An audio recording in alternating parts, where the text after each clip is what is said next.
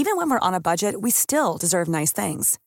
Quince is a place to scoop up stunning high-end goods for 50 to 80% less than similar brands. They have buttery soft cashmere sweaters starting at $50, luxurious Italian leather bags, and so much more. Plus, Quince only works with factories that use safe, ethical, and responsible manufacturing. Get the high-end goods you'll love without the high price tag with Quince. Go to quince.com/style for free shipping and 365-day returns. I'm Sandra, and I'm just the professional your small business was looking for. But you didn't hire me because you didn't use LinkedIn Jobs. LinkedIn has professionals you can't find anywhere else, including those who aren't actively looking for a new job, but might be open to the perfect role, like me. In a given month, over 70% of LinkedIn users don't visit other leading job sites. So if you're not looking on LinkedIn, you'll miss out on great candidates like Sandra. Start hiring professionals like a professional. Post your free job on linkedin.com/people today.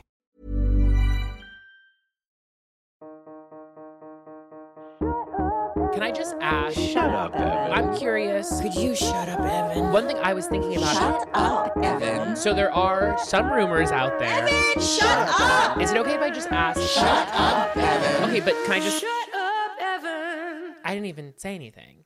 Hey, good people, it's Evan Ross Katz, and you are listening to Shut Up, Evan, a podcast about gay shit and internet culture. And we have some breaking news. By the time you are hearing this, it will no longer be breaking, but it's breaking in this moment, and it is breaking me down because it has me feeling... It's like kind of like a... I don't want to say a dream come true, but it's something of a dream realized, because when I first heard about the announcement of And Just Like That, I, like many, began to think about all of the characters that I would like to see come back, and prime among them was Aidan Shaw. Oh, right, what is the news? Sorry. You know what? It's like you kind of want like the equivalent of like when a breaking story happens on CNN and, you know, they cut away from whatever they were airing and, you know, switch over and breaking. You kind of want something with pop culture news sort of like, you know, in the middle of whatever you're talking about, you want that like breaking news. We have to put a pin in whatever was going on and pivot because something integral has happened. Okay, that integral thing, exclusive, Deadline exclusive, so you know it's legit. Sex and the City fans can rejoice. John Corbett's Aidan Shaw will reunite with former lover Carrie Bradshaw, played by Sarah Jessica Parker, on HBO's And Just Like That. I hear they're using the first person for this. Who wrote this? This is coming from Nellie Andrevia. Nellie hears that Corbett is set for a substantial multi-episode arc on the second season of the Sex and the City follow-up, reprising his role as the... Reprising. What do you think? I'm going to say reprising. Reprising his role as the likable furniture maker. I miss you, and I've missed you. And it's not just because you look so good, and you do, and you should know that. But I lie in bed at night, and I think about us, and I think about you holding me, and... You broke my heart! We did get an appearance. Actually, we got several appearances from Aidan after his arc on the show ended. So he pops up briefly in season 6, and it delivers a memorable moment on the show when they sort of, Carrie and Aidan promise that they're going to get back together. And then Carrie does that voiceover as they're walking away and says, you know, there are those people in life who you bump into and you say, let's get a cup of coffee, with no intention of ever doing so. I think that is like a deeply relatable moment for so many people, not just when it comes into run-ins with former lovers. I just think there are countless people who your way out of a run-in is, you know, promising that like, oh, let's part 2 this, when it's like, no, part 1 was a part enough. So we all love that moment. And it's revealed that Aidan has a baby, and you kind of also get in that moment this idea that like, oh, when, not just on this show, but when a character or really a human goes away and you don't see them for a long time, their life continues on, right? They're not just like waiting in the wings for you. They're living their lives and their circumstances can change. And so I like the idea that like Aidan didn't just pop back up and become available in the same way he did when he returned to the show in season 4, where it was just kind of like, oh, Aidan, yeah, what about Aidan? But then we did Sex and the City 2, the movie, which is non-canon, as I think a lot of people know. And for many of us, we wish it didn't happen. But he does pop up in that movie, and Carrie and him kiss. And at that point, Carrie's married to Big, and it's kind of a thing, but it peters out very quickly, and Big's angry but forgives her. There's no real consequences. I'd love to live in a world in which a married Carrie can go and kiss Aiden and have that be fine. I'd like to live in a world in which Big is like, oh, I always thought Aiden was kind of cute. Why don't you bring him home? Why can't we play with him together? I think that would have been interesting. We won't be getting that on And Just Like That on account of Big being dead. But I am really curious to see what will happen with Aiden. I'm hoping, I'm hoping they don't reprise their relationship, but like I kind of love them together. I do. I think John Corbett is not only a phenomenal actor, I think the character of Aiden is so compelling and so never been done before and never been done since. And I think that John Corbett, like Cynthia Nixon, brings out some of Sarah Jessica Parker's best work. So I am just very eager to see them back together. And I get the sense that people really liked working with John Corbett on the show. So I think he'll be a good presence on that set, we can hope. Now, if I were dreamscaping, I would love to see a plot line in which Aiden is bisexual, comes back into the fold, sees that Steve is newly single, and something happens there. I think that would be a fun twist, and you could say that's crazy, but you could also say it was crazy that Miranda would be getting finger banged in Carrie's kitchen by a non-binary comedian, you know? So like things change, circumstances change, as we said. Now, also I'm wondering, is Aiden married? Are we going to see, married still rather, are we going to see Aiden's kids? Is there a world in which, so wait, Aiden had the baby in season 6. So wouldn't Aiden's kids be like Brady's age at this point in the timeline? So could that be a thing? I'm so curious. I'm so excited. This also tells us that the writer's room is trucking along on season 2. I can't wait to begin to get set photos again as we got in season 1. And I'm just so relieved that amidst this brouhaha over at HBO /HBO Max /Discovery Plus, I'm so glad that whatever that mishegoss was, it is not going to hamper our viewing experience of And Just Like That season 2 or Hacks season 3, mind you. So I am grateful. I also wanted to touch down on another big news story from the week, which was that Lee Pace, 6'5" actor Lee Pace, was profiled in GQ Hype. It's a wonderful spread. I think he's incapable of non-wonderful spreads.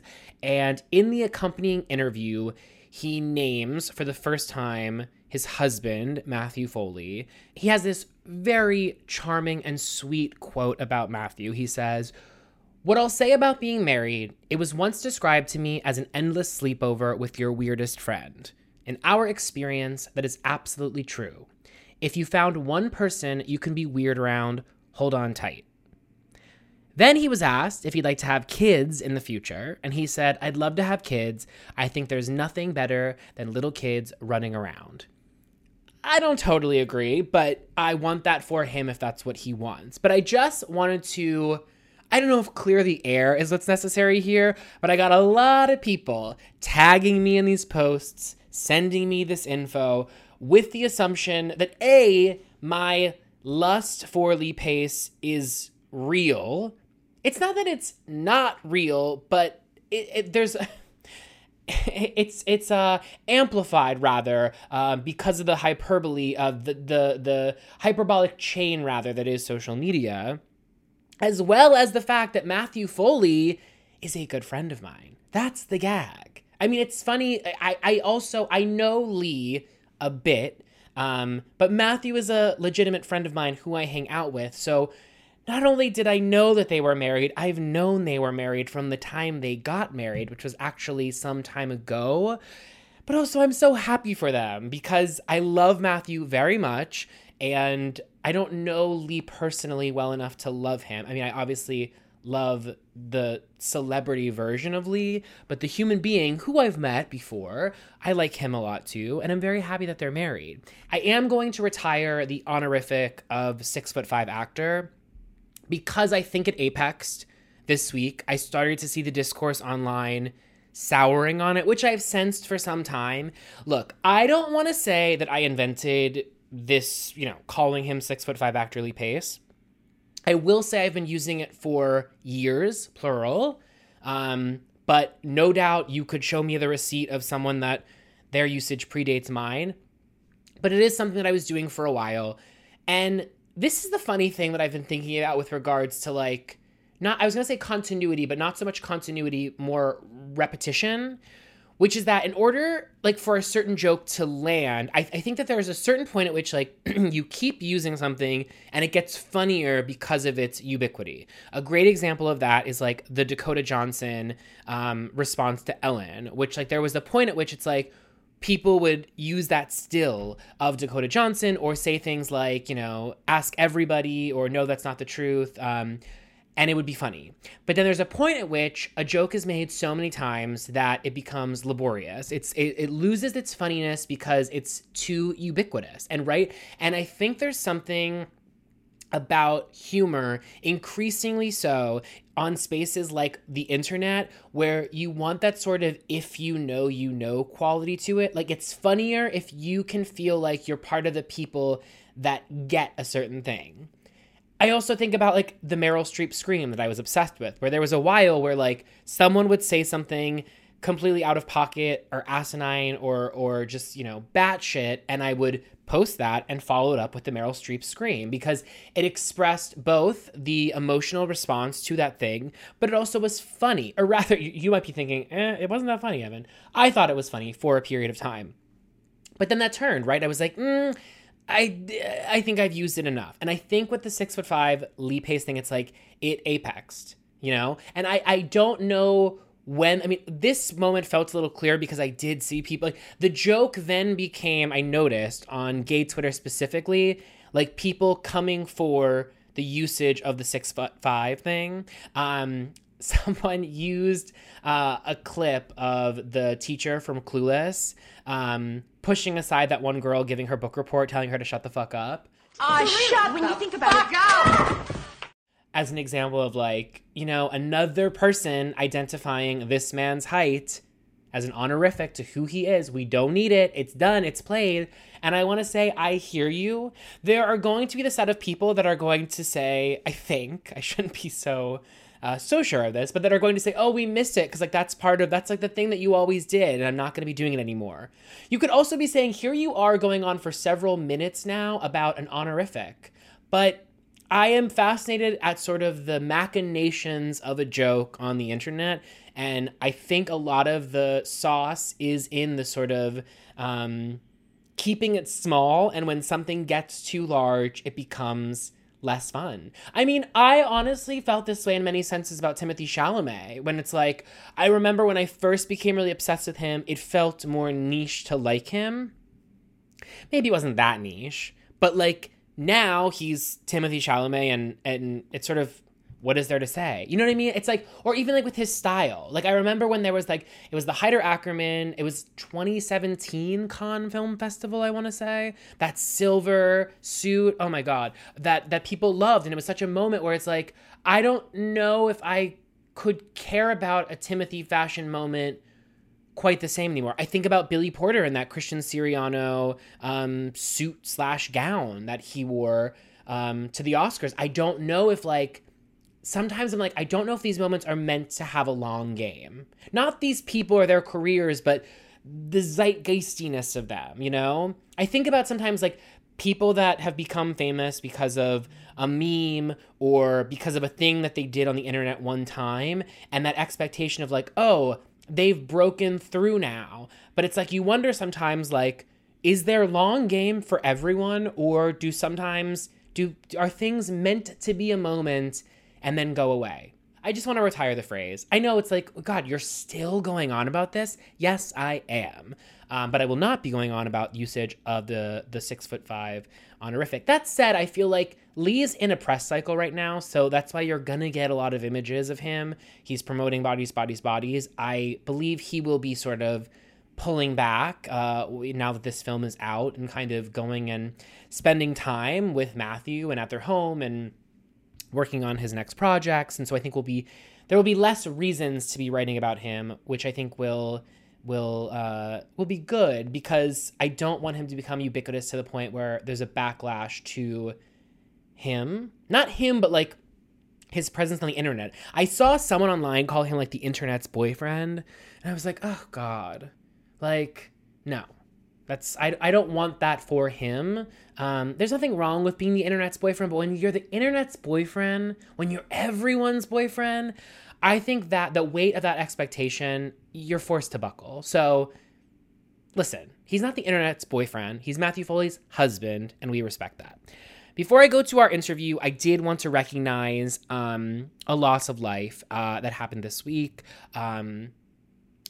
There's no easy way to talk about this. My boss, I accepted a new job recently at the Freeform Network, working on their social media team. I was brought over by a woman named Kimberly Eaton, who tragically passed away last week.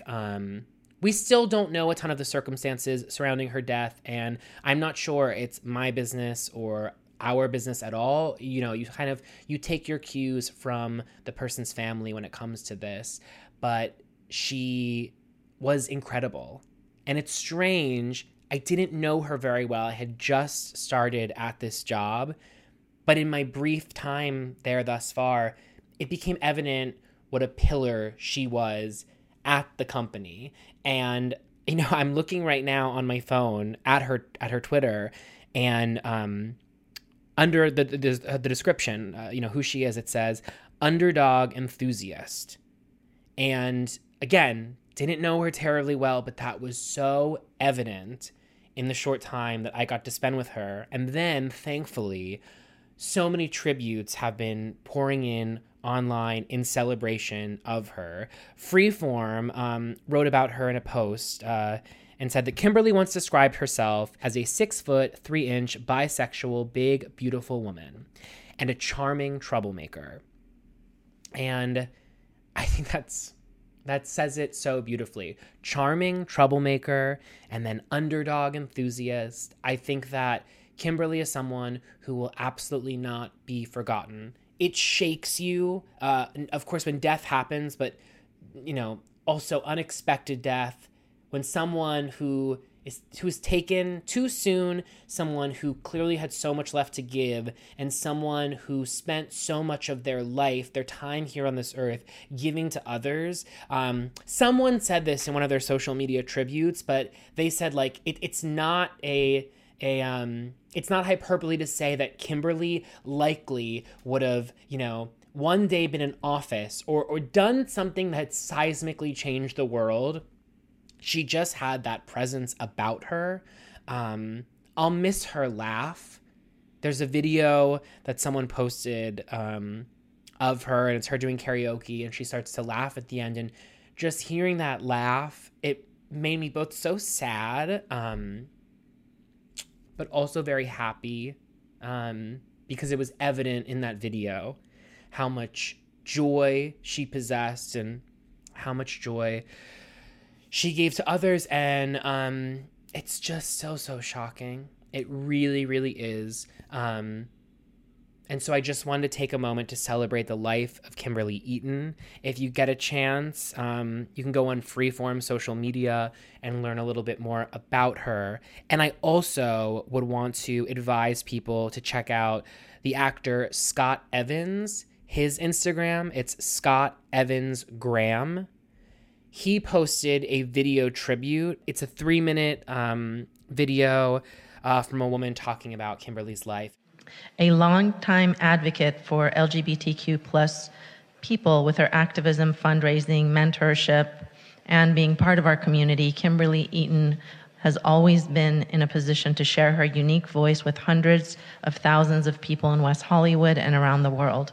Her impact will most surely be felt, and it will incentivize us at Freeform to uplift marginalized voices with this channel. And I just want to send my heartfelt condolences to Kimberly's friends and family, and I wanted to take a moment to honor her. So with that said, I want to turn things over to today's guest. As you all know, this is an And Just Like That podcast at times, and it is a White Lotus podcast at other times. And today is one of those days. We've had on the show Molly Shannon, Jennifer Coolidge. So this is our third White Lotus cast member. We've had Brittany O'Grady call in. We have Sydney Sweeney calling into this week's episode, so that's 5. Oh, we've had Lucas Gage call in, 6. Okay, we're getting there. Connie Britton, if you're listening, this is an open invite. Steve's on. Mike White, hello. Anyway, I'm really excited. I've been wanting to chat with Murray for some time now. He has an Emmy nomination for The White Lotus for his role as Armand on this show, and he's had quite an incredible career, and more than anything, he is one of a select set of longtime openly gay actors who has played many gay roles throughout his career. And I don't know, I feel like I hear a lot, and maybe you do too, about actors feeling like they either needed to be closeted for a part of their career or feeling a need to play straight to show range, to show that like that their queerness was not going to be a hindrance to their success. And I think Murray shows that it most certainly will not be. And not only that, but like a queer person can play queer roles, and there's a breadth of queer roles. Queerness is not, not the entirety of a character. So anyway, I'm really glad to be in conversation with him, charmed by him and his beautiful Australian accent, and he's a beautiful man, so that didn't hurt at all. So without any further ado, my interview with Murray Bartlett. He is an actor whose stage, film, and theater credits are both lengthy and varied, known for his role as Dom on HBO's Looking and Mouse on Netflix's Tales of the City. He has appeared on Sex and the City, White Collar, Damages, The Good Wife, Nashville, and Madam Secretary, amongst many others, and in the feature films Girl Most Likely and The Stand-In. But he is perhaps best known for his Emmy-nominated turn on HBO's The White Lotus, playing Armand, the hotel manager of the titular White Lotus Hotel. In addition to his Emmy nomination, which is still pending, he has won the Critics' Choice Television Award for Best Supporting Actor for the role. He most recently appeared as Vinnie Green in Season 2 of the acclaimed Apple TV Plus series Physical, and has roles in the upcoming Hulu series Welcome to Chippendales and the highly anticipated HBO series The Last of Us. You know him, you love him, now get to know him a little bit better, the charming, effervescent, and impeccably dashing Murray Bartlett. Murray, I am so excited to have you here today, finally on the podcast. I believe you are the third White Lotus cast member to grace this pod, hopefully third of many. Like I said, and I've said before, it's like Pokemon for me. I hope to eventually capture them all. I was thinking about the last time we saw each other, and then it hit me. It was actually at a house party in Los Angeles earlier this year, and you were being aggressively hit on by... Oh my God. Yeah, that was a thing. And then before that, the last time we had run into each other was at the 15th anniversary concert of Spring Awakening. And I believe that was your first time seeing Spring Awakening, right? Yeah, Jonathan Groff is one of my, soul buddies, and I just love him so much. And I've always been hearing about the legend of Spring Awakening, but I never saw it when it was first on. And so there was a lot of anticipation for me. And as you know, that night of the 15th anniversary was so epic and emotionally charged. And it felt like we were all part of one organism, right? Like it was just electric, but I felt completely emotionally like cracked open. It was a really beautiful kind of significant moment, wasn't it? As you said, Spring Awakening is just an important musical in the canon of musical theater. But in addition to that, how rare to see an entire original cast of something reunite 15 years later, do it all over again, one night only. It was both looking back at something, but also being in it in the present so uniquely. Anyway, I wanted to start off with that because I feel like, as you said, it was just a very emotional night and we got to both witness it together. Speaking of emotions, we are recording this less than 24 hours after the death of pioneering singer and actress Olivia Newton-John. I have to believe, as a fellow Aussie, a homosexual, and just as a human being, you were a fan of hers. You rarely post to Instagram story, but you did several times last night, which leads me further to believe that she was someone who impacted your life. What did Olivia Newton-John mean to you? Well, I just have to pick up on this like short phrase that you said a couple of times in that in what you just said. I have to believe we are magic. I have to believe we are magic, which I've been listening to on repeat for the last 24 hours.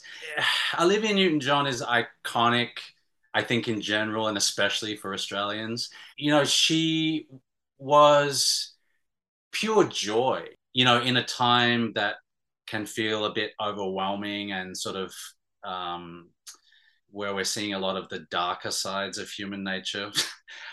She is this kind of shining light, which it feels extra sad to lose someone like that when, you know, we sort of need those kind of bright lights, I feel like. There's an effortlessness about her singing voice that it's easy to, you know, when you look at the bombast of some of the other great singers, you might not immediately think of Olivia in comparison. But I think it just comes down to, obviously, Hopelessly Devoted to You, one of her most famous songs. When you get to that chorus and there's no way to hide,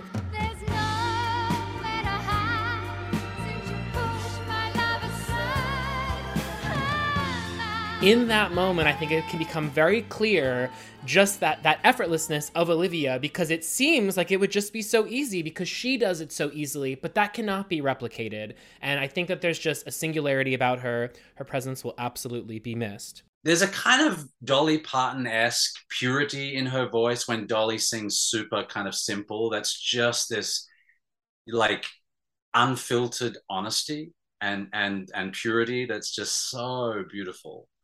So yeah, anyway, love Olivia. Love Olivia. May she rest in peace. So we could get to the White Lotus later in the conversation because I do want to talk about your early life and your early career, but I would be remiss not to just get to it right away. And as I was, you know, formulating some of my questions around the White Lotus, I kept thinking, you know, I wanted to ask you about the poop in the suitcase, and then part of me was just like, my God, how many times can he be asked about this? You go number 2 into someone's luggage. I do, yeah. And it is totally deserved, by the way. Are you sick of talking about it? That specific scene. No, I mean, it is probably the most asked question, both in interviews and by people who I come across who have seen White Lotus. People are like, was that you? Which is such an odd question. Like, we're actors doing in this world of make-believe. Why would it be me? But, you know, I mean, it's like, you know, people thought it was very real. So, but no, you know, that was an amazing experience working on White Lotus, and I'm really proud of what we all did, and feel so fortunate to have been in that whole experience. So you know, that's the great thing about having a wonderful experience on a show. Then when people want to ask you questions about it, you know, you're coming from that place of like, oh, this is something I'm proud of and really happy to be part of. So I don't mind, you know, asking questions. And I also feel like it's testament to Mike White and, you know, and what we all did at his sort of, you know, with him as our kind of captain, of like hitting those moments that really made an impression. You know, he's just a master of writing those sort of scenes and characters that like, and moments that hit in a really sort of intense way. He doesn't hold back. You know, it speaks to the fact that all of these characters are just like shitting on each other with their behavior, you know? And so it kind of, that act in that scene highlights that. And I think it really drives the point home in a way that people are getting, either, you know, subconsciously or consciously. So You mentioned the great Mike White. I mean, Mike White has played a pivotal role in this podcast, you know, because I've interviewed so many people that have worked with him, but then also on my other podcast, which is a Survivor-themed podcast, Mike also plays a big role because of his participation in Survivor. Prior to The White Lotus, how familiar were you with Mike White's oeuvre? I am and was a huge fan of Enlightened, and sort of mystified as to why Enlightened didn't kind of make the impact that White Lotus seems to have had. And yes, I'd seen a couple of other things of his things, but I hadn't seen Chuck and Buck, and I hadn't watched Survivor. I'm not like plugged into reality TV in a huge way, so I haven't followed a lot of those shows. But I was a massive fan from Enlightened. And yeah, so as soon as I knew I was working on White Lotus, I, went back and binged all of his stuff except for the reality TV stuff. I didn't get into yet.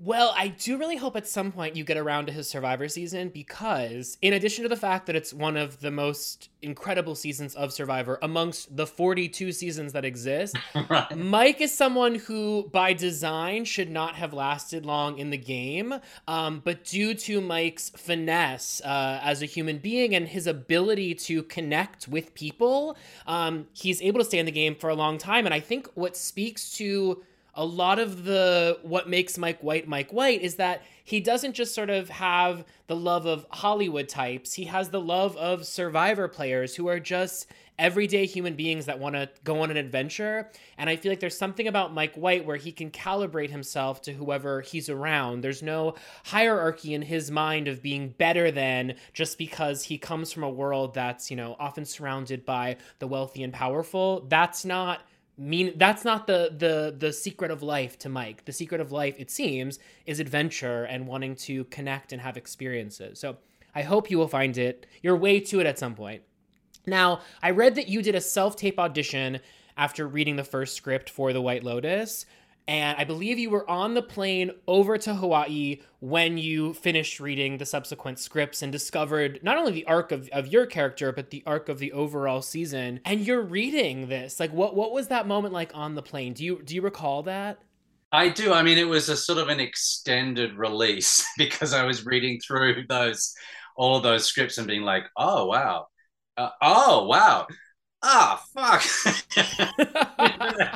But in a good way. But it was, you sort of have a sense of what you're walking into Mike White's world. And so I was exhilarated by that already before reading those scripts.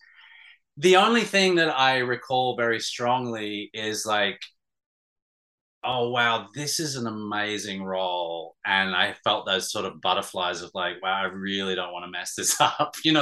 I didn't have a sense of the sort of epic nature of the roller coaster ride that my character Armand goes on. And so I felt equal parts like, massive excitement and like, oh, wow, I want to do a great job on this, and I think that's a really good feeling to have. Like, I think because it makes you want to reach for something, to reach for something, reach a little higher. Spoiler alert, I guess, or maybe a softened spoiler alert. I didn't realize who died in the end until I got to that scene. Weirdly, I mean, I feel like there are a bunch of people who are in that same camp, but particularly reading it. So that was a shock. I mean, there was a lot of great surprises, but I felt super excited and, mildly terrified in a way that I think is good for an actor at the beginning of a project. Yeah. Did you have any familiarity with the world of hospitality going into this? Because at first glance, perhaps, Armand might seem like a very out there character, but I think in the world of hospitality, there are many Armands. I don't want to call him common, but I don't want to call him uncommon. Yeah, I worked in hospitality. I have my own experiences. I think that there is a thing that you relate to as an actor. Well, there is definitely a thing that you relate to as an actor when you come across other actors who are in hospitality or in some other position that's not exactly what they want to be doing. They want to be performing or whatever, and whether they are at different times, but they, it's their, their support job or whatever, their money job. And in the original scripts of White Lotus, it didn't make it into the final cut, but there's a scene where Armand says that he wanted to be an actor. And so I immediately keyed into that of like, oh, this is a guy who is in a position that is like a showman position. So he's kind of living his dream, sort of his broken dream, through this role of the hotel manager. So it was very easy to identify those moments in my life where I felt like this, like bursting with wanting to be an actor, or, like to be able to have an opportunity to vent my creativity and not being able to do it, or having to do something else where that feels stifled. And so that was a real key into him for me. Before we get into more, let's take a quick break and hear from today's sponsor. The hot days of summer mean only one thing. I need a can of something. And not just any something, a can of Can. Can is the queer-founded, cannabis-infused social tonic that is the summer beverage I cannot be without. Each can is made from 5 ingredients: fresh juice, herbs, agave nectar, cannabis extract, and water. The fresh juice is no BS either, with sourced ingredients like Sicilian lemons, Fijian ginger, and Massachusetts cranberries. Yum. My favorite flavor, you ask? Well, I'm currently a pineapple jalapeno kind of gal, but a cloudy apple rhubarb light always manages to hit the spot too. And look, it may not be the season of giving, but that doesn't mean you can't receive. Shut Up Evan listeners can receive 50% off their first order of Can. Yes, that's 50% off. Go to drinkcan.com and use promo code ERK50. That's drinkcan.com, drinkcann.com, and use promo code ERK50 for 50% off. Let summer go to your head by sipping on some Can. And we're back. So you got to work with many greats on this project, I need not tell you. Among them, your fellow Emmy nominee, the great Jennifer Coolidge, who I've had the privilege of having on this podcast twice now.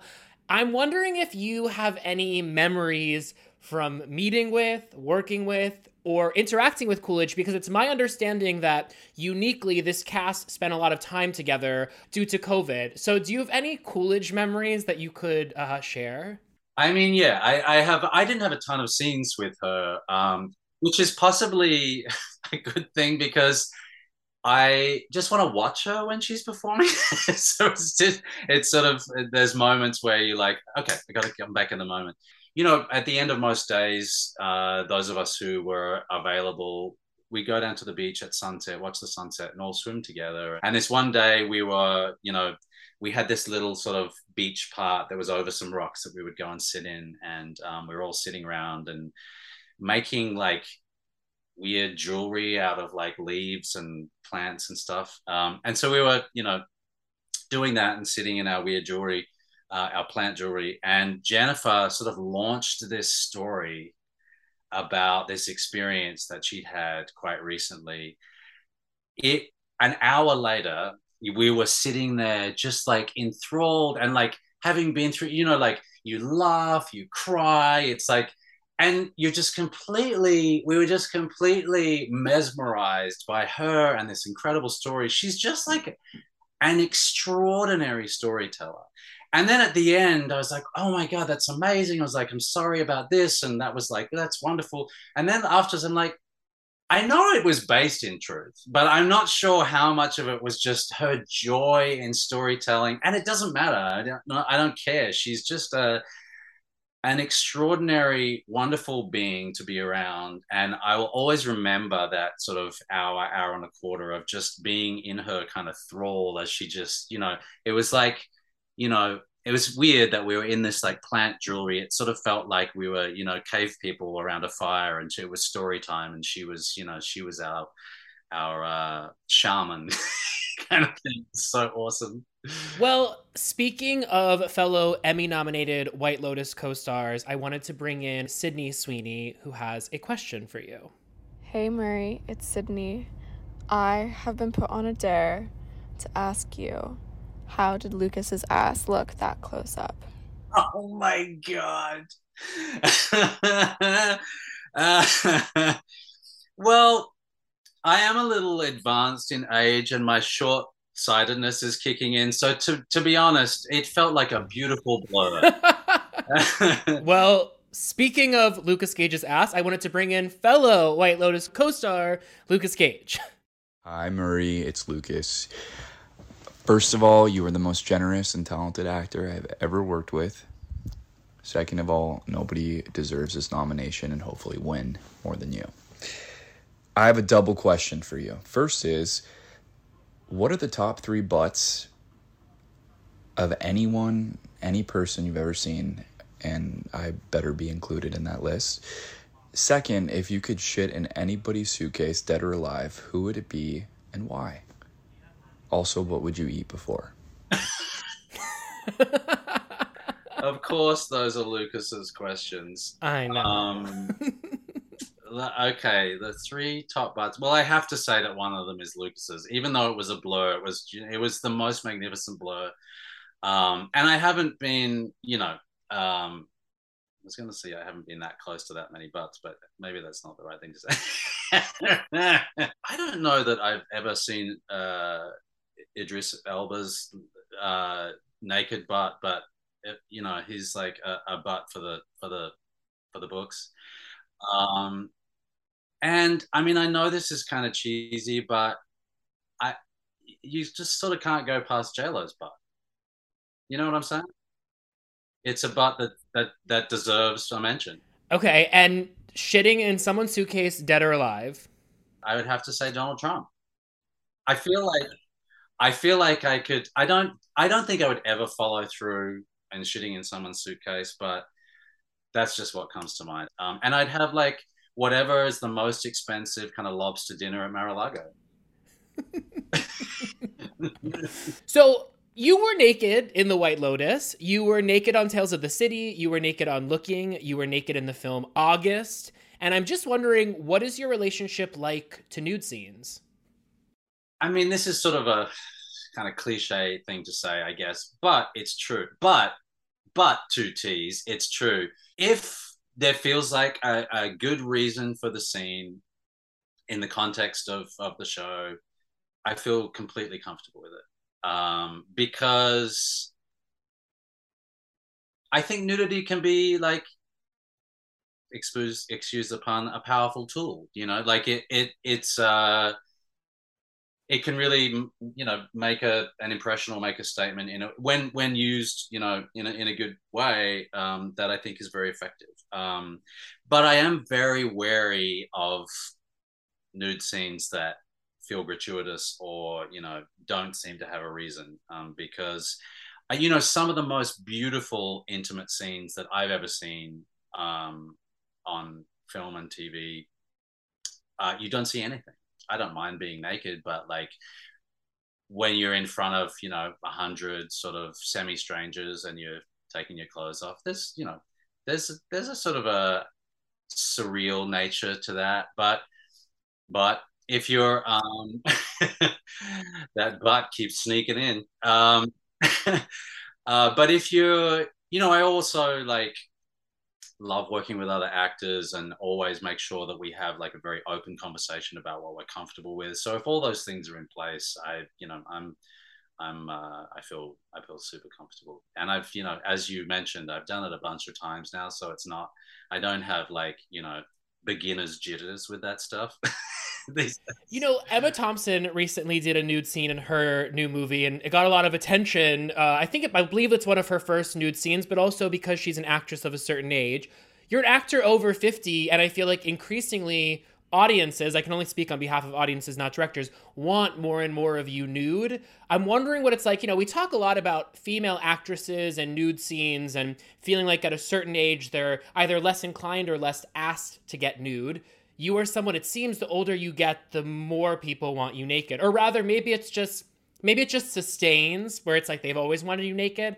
I can't speak to that scientifically, but I'm wondering, like, what is it like for you the older you get to kind of continue to see these nude scenes popping up. I feel like that might be exciting, or as you say, liberating, or might, like, is there a certain time in which you say, am I going to keep getting naked? And I'm not saying this with the hope that you will stop.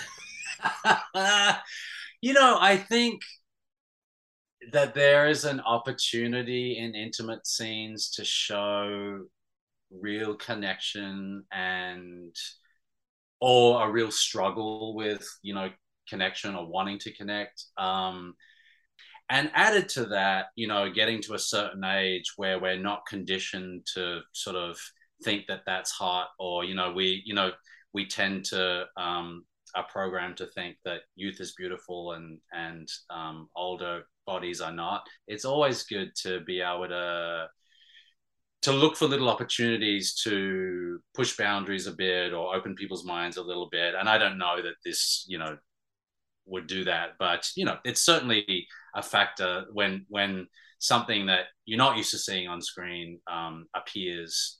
Let's rewind a little bit. You came of age in the 80s, and I'm wondering, how would you describe your formative years? What was your youth like? I was a teenager in the 80s and kind of living my dream. Really, I had a great group of friends. We had fantastic drama teachers at this high school. I felt very, very free. And Perth is, it's a small city, it's a beach city. So it was a gorgeous place to grow up. And then I moved to Sydney and went to acting school. And although I'm super thankful for that experience, I found it really tough. So I kind of lost confidence there. So it was really interesting. I was this free-spirited, meditating kind of hippie kid who would just loved to perform, and I felt very free in it. And then, moved across the country and went to this fantastic acting school with a lot of great teachers and a great group of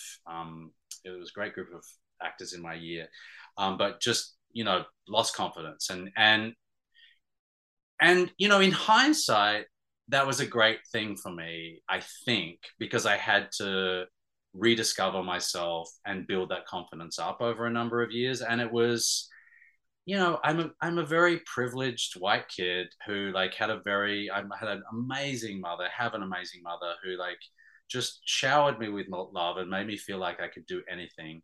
So to have something that for me felt difficult was probably great. It made me ask big questions about myself and have to kind of struggle with my self-esteem and stuff for a while, and for quite a long while, actually. And during that period, what was your access like to gay culture, particularly in your teen years? It's a very different time. We talk about this a lot on this podcast and at large, which is the velocity of the LGBTQ plus liberation movement has been very fast over the last 20 plus years. And I'm just wondering, when you were coming of age, what did the landscape of queerness look like, both in the media, but even where you were in your everyday life?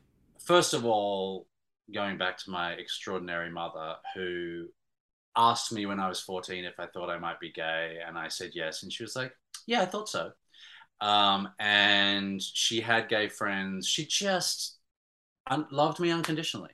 However, I came of age during the beginnings of the AIDS crisis, and Australia's response to the AIDS crisis was extraordinarily good, in terms of amazing organizations forming, rallying, getting information out. We had incredible people in government at the time who were fully behind getting information out and creating just a culture of understanding and knowledge and you're just being fully informed on what was going on. However, it was devastating. So it was although I had a lot of freedom personally because of my mom, and I had some great gay role models around me, it was also a scary time where a lot of people that we knew were getting sick and or dying. And it was an extraordinary period in hindsight to have gone through, to be around from the beginnings of it. I was, pretty young when it was beginning, but then to see that all happen and then also come through the other side and witness people who we knew who were sick get new medications and live, and who are still living. And so, you know, it was, I at 16 was sneaking into gay bars with, you know, my friends, and, you know, doing all the regular things, I guess, that a lot of gay kids do. So there was this sexual liberation going on, and then the AIDS movement comes about, and, you know, it's easy to talk about it retrospectively, right? Because we know the trajectory of AIDS, but at the time that was not known, and there were a lot of fears for particularly gay men around having sex, which, you know, in turn around dating and just even, you know, establishing the boundaries of what gay men could be, how they could act with one another, could they touch one another, how this disease was passed. I'm wondering how that affected your time dating and figuring things out when we didn't yet know what AIDS was. You know, by the time I was becoming a young adult, kind of in the, I guess in the late 80s, Australia was on it. We were given great information about what was safe and what wasn't safe in Australia. So I felt, you know, well armed to just kind of be, I don't know, just live my life. People of my generation, it's a very interesting thing to come into a new era where unsafe sex is a thing again. It's very difficult to shake the things that were drummed into us, because it was just like it was just like, and especially, well, I don't know, I guess everywhere, but like in Australia, it was just like, you have to be safe, you know, and that's like, you have to protect each other, and like, so it's so strong in me that like, I don't know that I will ever let that go fully. So it's fascinating, you know, seeing what's happening now in terms of a lot more freedom. It is such an interesting conversation, though, because, you know, I feel like often what gets erased in you know, gay history is this period post-AIDS, pre-PrEP. We had Harvey Fierstein on the podcast earlier this season, and obviously a predominant voice in the gay liberation movement. And it's just interesting hearing these vast perspectives, because it's not so much like the older generation and the younger generation. There's a lot of nuance in the in-between era when we sort of were, you know, again, coming off of the AIDS crisis, but not yet where we're at today. And again, this speaks to what I was saying earlier, the velocity of this movement, and not just sexual liberation, just queer liberation in general. It's happened quickly. Speaking of queerness, you told GQ in 2021, as a younger actor, I thought about being out or not, but I just never felt like lying about myself was an option. And we hear stories from way back in the day, and even still today, about actors either feeling like they couldn't be out, or being told by managers, agents, casting directors, whatnot, that being out will cost them their careers. And it seems like that was not your experience. And also, just in looking at your resume, you've been so comfortable playing queer roles. And I do want to say, to your credit, none of them feel the same. You have been able to show through your work what I think is a fear of some gay performers, which is that by playing gay, they will be boxed in. I feel like what you've shown is that gay is but a singular character trait in a whole, you know, arsenal of traits that a character can possess. I'm wondering if you were ever told that, you know, your queerness and being out about it was going to cost you your career. I don't recall anyone outright saying that. I remember having conversations about it, not in the context where someone was saying you should not be out, but there weren't a lot of role models of out gay, queer, LGBTQ actors getting a wide range of roles. You know, there just wasn't, that was just not a thing really, unless they were closeted. So I do remember having those conversations, and I do remember feeling some sadness about the fact that I might be restricted in the roles that I was allowed to, you know, offered. And I can't say that I was like, I wanted to be an activist, but I definitely carried and carry with me a great admiration for those sort of trailblazers, not just queer trailblazers, but any kind of civil rights trailblazers who are just like, this is who I am, and this is what I'm doing, and that's it. So there was an element of that as well that played into it, but It was more for me like, I can't live a lie. Let's take a quick break before we continue and hear from today's sponsor. Can we talk about Sunday Riley? Not only is it the name of not one, but two of my favorite Buffy the Vampire Slayer characters, it also just so happens to be one of my favorite skincare brands. Sunday Riley uses advanced, clinically proven ingredients blended with balancing botanicals for non-irritating, fast-acting formulas. Just because the end of times might be near doesn't mean you can't have great skin. Some of my current obsessions include their global best-selling Good Genes all-in-one lactic acid treatment, CEO 15% vitamin C brightening serum, and their autocorrect brightening and depuffing eye contour cream. As a person with notoriously puffy eyes, the last one is a really saving grace. If you want to visibly improve the look and feel of your skin, look no further than Sunday Riley. Sunday Riley is available at Sephora and Sephora.com. And we're back. So I believe you moved to New York City in the year 2000. Do I have my timeline correct? Yeah. I'm curious about your perspective, having come in, experienced a bit of the pre-9/11 New York City, been here during 9/11, and then subsequently experienced that post-9/11 world. What was it like for you before, during, after? How did 9/11 affect your experience of moving to New York? I fell in love with New York, and I came on a sort of a tourist visa to do classes and kind of get inspired and stuff. At the end of that, like 10 or 11 months, I booked a job, one episode of Sex and the City, which was surreal, this show that I was obsessed with, and suddenly it felt like a real New York story. So we shot that and then finished that in August, or just around August, and then I went home to Australia. And I remember, I don't know, like 10 o'clock at night or something, we were already in bed, and the phone rang, and one of my best friends was like, "It's World War III, turn on the television," like, and I remember turning on the TV and seeing the towers come down, and because I'd been so immersed and in love with New York for that like 10 months, it felt so surreal and so, like for everyone, devastating and heartbreaking. And I immediately tried to reach out to my friends, and I couldn't reach them. And it was, it was catastrophic, obviously. I decided to come back when my Sex and the City episode was airing, and I was nervous and excited to come back because, New York was rallying and pulling together as only New York can, in so many beautiful ways.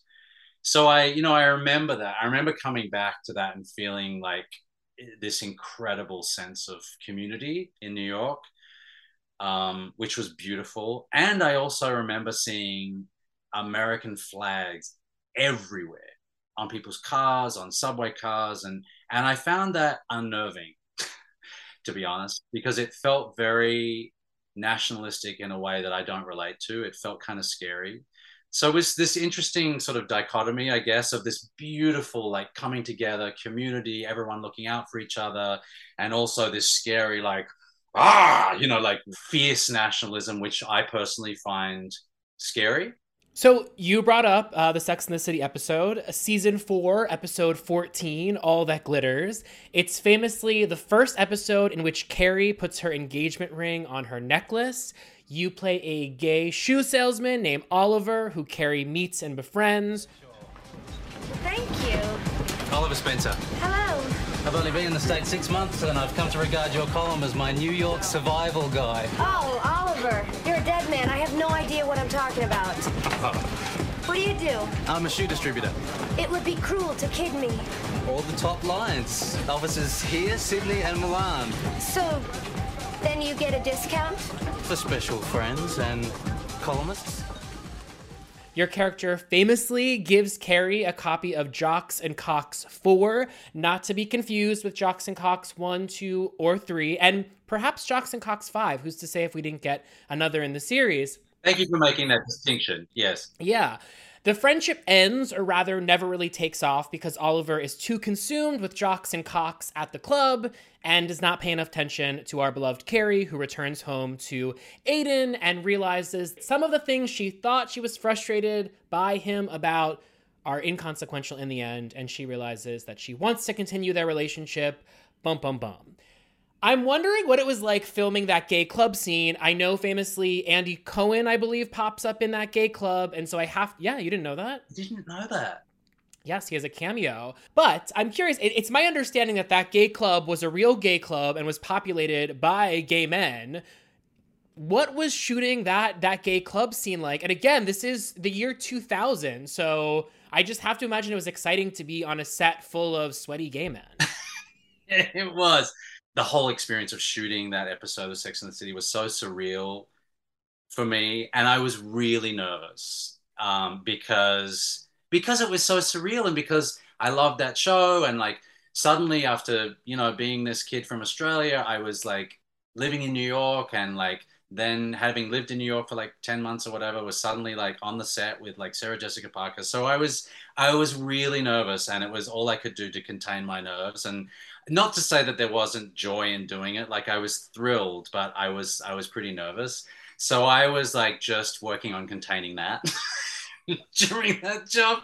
But it was very fun to be in that environment. It's weird. I've become one of these people who lived in New York for 17 years, I might say, who like now have become nostalgic for the early days of when I was in New York. And I remember meeting people when I first moved to New York who were doing the same thing for like their time in New York, 17 years before.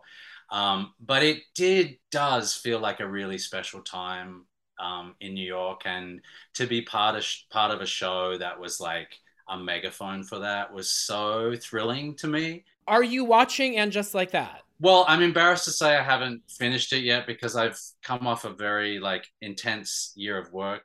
Well, I will say, I mean, you have a lot going on, but it is worth noting that Stanford was very famously jealous of your character Oliver, in feeling like Carrie had subbed one gay, Stanford, out for your character Oliver. And now that Stanford is sadly no longer a part of the And Just Like That universe, I would love to say that perhaps Oliver, reappears at some point. Maybe he's still in the shoe business. Maybe he shows up with the copy of Jocks and Cocks 5. I mean, again, just dreamscaping here, but I could see it. Now, speaking of upcoming projects, you have two upcoming projects I want to touch down on briefly before I let you go. The first is Welcome to Chippendales, in which you play Nick DeNoia, who was the Chippendales choreographer famously. And I'm just wondering, did it feel different for you stepping onto that set in a post-White Lotus world in which you are buzzy, Murray? Like, people are talking about you. Before this Emmy nomination even surfaced, it was felt by many, I hope you felt it too, that like this was a performance that was going to be remembered. And I'm wondering if you felt that stepping onto a new sense, a different sense of yourself as an actor, and I'm wondering if it felt different at all. Things certainly shift. It's been a wonderful learning curve, and just fantastic to have choices. And this was one of, Welcome to Chippendales was one of those things of being brought on kind of early on, asked if I was interested to join early on, and being in a role that like is one of the pillars of the show is so exciting, and like such a great character. And I feel like I've tended before White Lotus to get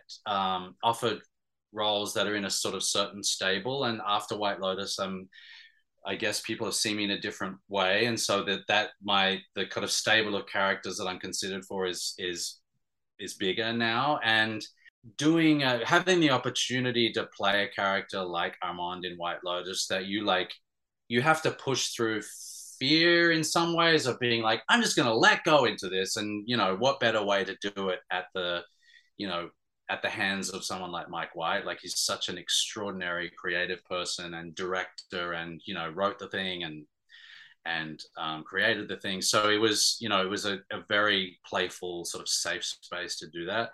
So I feel like an expansiveness in myself, I guess. I'm like, oh, what else can I do? And I've always felt like, oh, I can play these expansive characters. I want to play these expansive characters. And now I'm getting opportunities to do that. And this is one of them. And it was just pure joy, really.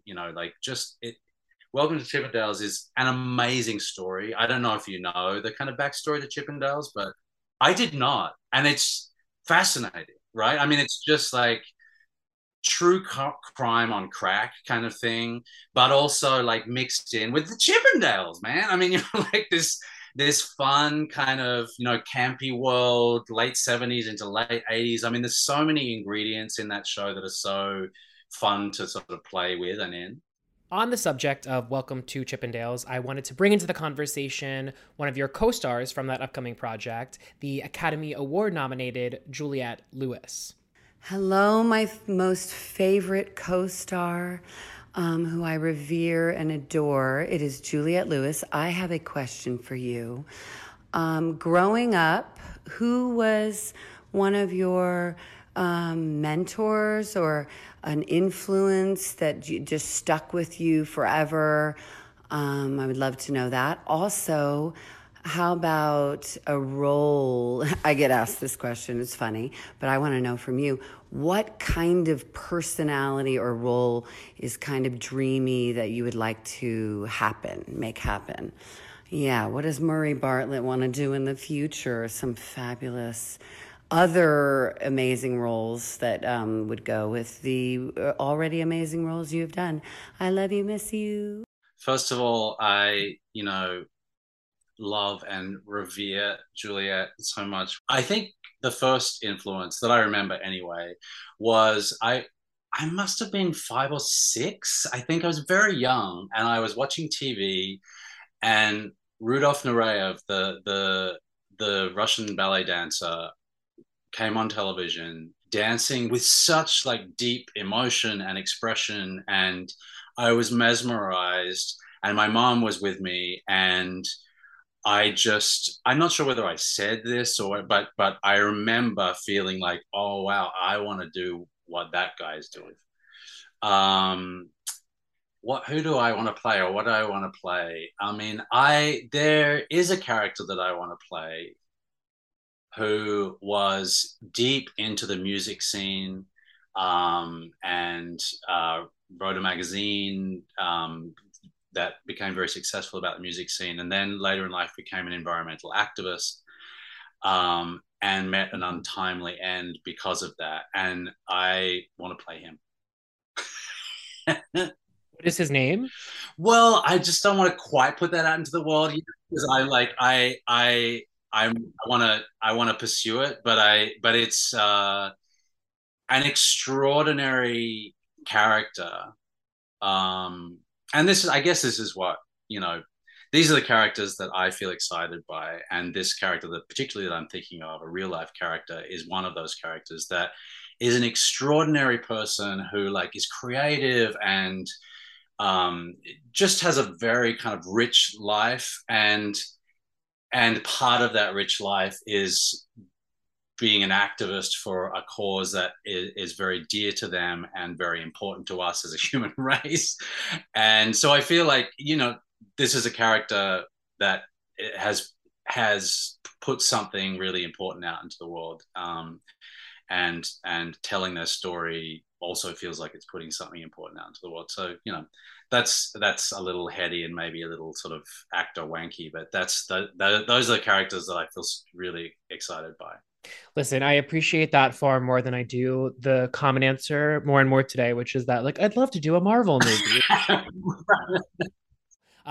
You mentioned, your life is different, right? Like, you're experiencing life in a way that happens when you have these periods of success. And I can't help but see a parallel between you and Coolidge right now, right? Like Coolidge is having this same sort of moment, also brought about by Mike White. I'm wondering how you think this moment would have played out had it happened to you at 21 versus 51. I feel like I have a different kind of access to myself as an actor at this point in my life because of all the experiences that I've had, and because I have a different, a mature, let's say, perspective on the industry and about the ebb and flow of work. And it's allowing me to fully love the moment that I'm in a way that I'm not, obviously I would love it to continue forever. And like, but I'm aware that sometimes that doesn't happen, or it comes and goes or whatever. And I also have made some choices in my life as I've gotten older to support my own happiness in life, including but not exclusive to my career. So I, in fact, sort of more leaning towards what makes me happy, what do I want to create in my life. And because I have some of those things in place in my mind and my perspective, but also like physically, where I've made my home, the sort of chosen family that I've found, and all of that is allowing me to just love what's happening. And I don't know that I could have done that when I was 21.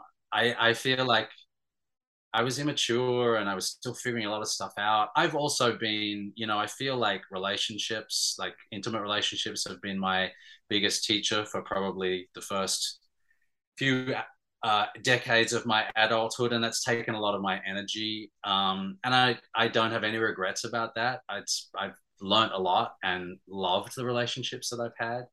But I'm in a period now where I'm a little bit like, okay, I've learned some of those lessons. I'm kind of like happy in that area of my life. And I feel like I've come to a point where I want to focus on some other aspects of my life and like, what do I want to put out in the world? And like, so I don't know whether that just coincided with having some really fantastic opportunities or whether it was the thing that kind of helped ignite those opportunities, that like, perhaps Mike White was seeing some of that in my audition or something. He was like, oh, this guy's ready to do something, I don't know. Who knows? So then you have The Last of Us, which is based on a wildly popular video game. It's said to be one of the most expensive television series ever made.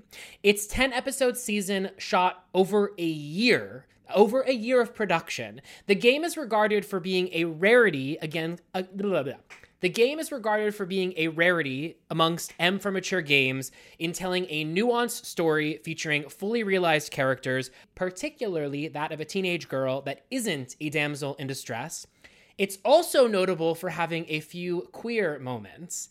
I'm wondering, I know you can probably say very little, is there anything you can tell us about this project? And I just have to underline, when I say wildly anticipated, when I told friends that I was having you on today, they were like, you cannot not ask him about The Last of Us. Yeah, so it has a very, very devoted following, and it's been fascinating being part of the show and sort of peripherally witnessing that. One of the things that, I was so excited about working on that project is a number of the key figures in that show created Chernobyl, which is one of my all-time favorite pieces of TV. I think it's phenomenal. The stuff that I got to work on is just, some of the most beautiful writing, like nuanced and touching and human, and just really, really blew me away. So I can't say anything about what I do or anything else really. Well, I'll tell you that a cursory search of Reddit will indicate the fact that the fans of the game feel very satiated by what they have seen thus far from the television series. I was also told even mentioning your character to you could be something of a spoiler. So I will tread lightly, but I am very excited to see what this story will be when it premieres. Before I let you go, I just want to ask you quickly, I'm always fascinated by celebrities like Nicole Kidman and Renee Zellweger who choose to live in places outside of Hollywood or New York City. And you have now made Provincetown, Massachusetts, your home. And I'm excited. By the time this episode airs, I believe I will be in P-Town for the very first time. And I'm just wondering, what is it about P-Town that makes it a place that you choose to call home? It's magical here. JFK created this enormous strip of national park, national seashore. So there is just gorgeous nature here left to run wild. And it's a naturally just extraordinarily beautiful place. Amazing woods. And I'm kind of a nature boy at heart, which it seems odd in some ways that I ended up living in New York City for so many years. But I feel like that was like so it really kicked me up the butt, and I love New York, but there came a time where I was like, okay, I'm a nature boy. Where is a place that I feel like I want to make my home. It's also like a place in the country surrounded by beautiful nature that also happens to have a town that is very open-minded, where I can, you know, walk down the main street holding the hand of my partner and feel like, and you know, I feel nothing about it. It's a hot spot in the summer, which brings in some energy. It's a beautiful, calm, peaceful place in the off season with a lovely, much smaller community. But don't move here because I want to say that way. Yeah, the secret's out. No, but also to your point about walking down the street holding your hand, I think, yes, one can do that many places, but I imagine in a place like P-Town, you can be holding your partner or friend or whomever's hand and look down the street and see other people in, you know, just, I think to be surrounded by queerness. Yes, we can bring queerness anywhere we want, but to go to a place where queerness is so intrinsic, I think there's a magic to a place like that I look forward to experiencing. You know, weirdly, I'd never thought, oh, I just want to be in the gayest place on earth as my, you know, my place that I make my home. But here I am. Here you are. But don't move there. Don't move there, anyone. This is not a place. Visit during the summer. Exactly. I want to thank you so very much. I want to congratulate you on The White Lotus, on your Emmy nomination, on the subsequent, and we didn't even get into physical. I mean, you've had quite a year, and I just want to say, you know, we talked briefly for a moment, like, is this a moment, right? That, like, you know, Mike found you in this role and discovered and blah, blah, blah. This is not a moment, Murray. I believe that for fans of yours that predate White Lotus like myself, we've long been fans of yours. And I think, if anything, it's just there's a momentum growing right now. But I think that this career that you've developed over time, I don't think this is a moment. I think this is a long game, and you've been at it for a long time. And I think you're seeing the myriad successes because of the hard work that you've put in. And I just want to thank you so much for your time. Well, thank you for saying all that. I really appreciate it. And I hope you're right. And I hope we get to have many more conversations. I love what you do and what you put out in the world. So it's like a joy talking to you. Thank you. All right. Have a good rest of your day. Talk to you soon. Shut up, Evan. Shut up, Evan. Shut up, Evan. Shut Up, Evan is produced by me, Evan Ross Katz, with audio editing by Sophia Asmuth and social media by Griffin Dunn. Shout out to our Patreon subscribers for their financial support, and thank you to you all, the listeners, for helping us keep the lights on. Even when we're on a budget, we still deserve nice things. Quince is a place to scoop up stunning high-end goods for 50 to 80% less than similar brands. They have buttery soft cashmere sweaters starting at $50, luxurious Italian leather bags, and so much more. Plus, Quince only works with factories that use safe, ethical, and responsible manufacturing.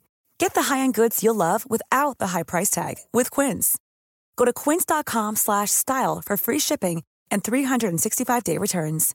How would you like to look 5 years younger? In a clinical study, people that had volume added with Juvederm Voluma XC in the cheeks perceived themselves as looking 5 years younger at 6 months after treatment. Look younger, feel like you. Add volume for lift and contour in the cheeks with Juvederm Voluma XC. Reverse signs of aging by adding volume to smooth laugh lines with Juvederm Volure XC. For important safety information and to find a licensed specialist, visit Juvederm.com. That's JUVEDERM.com. Not for people with severe allergic reactions, allergies to lidocaine, or the proteins used in Juvederm. Common side effects include injection site redness, swelling, pain, tenderness, firmness, lumps, bumps, bruising, discoloration, or itching. There's a risk of unintentional injection into a blood vessel, which can cause vision abnormalities, blindness, stroke, temporary scabs, or scarring. Talk to a licensed specialist to find out if it's right for you.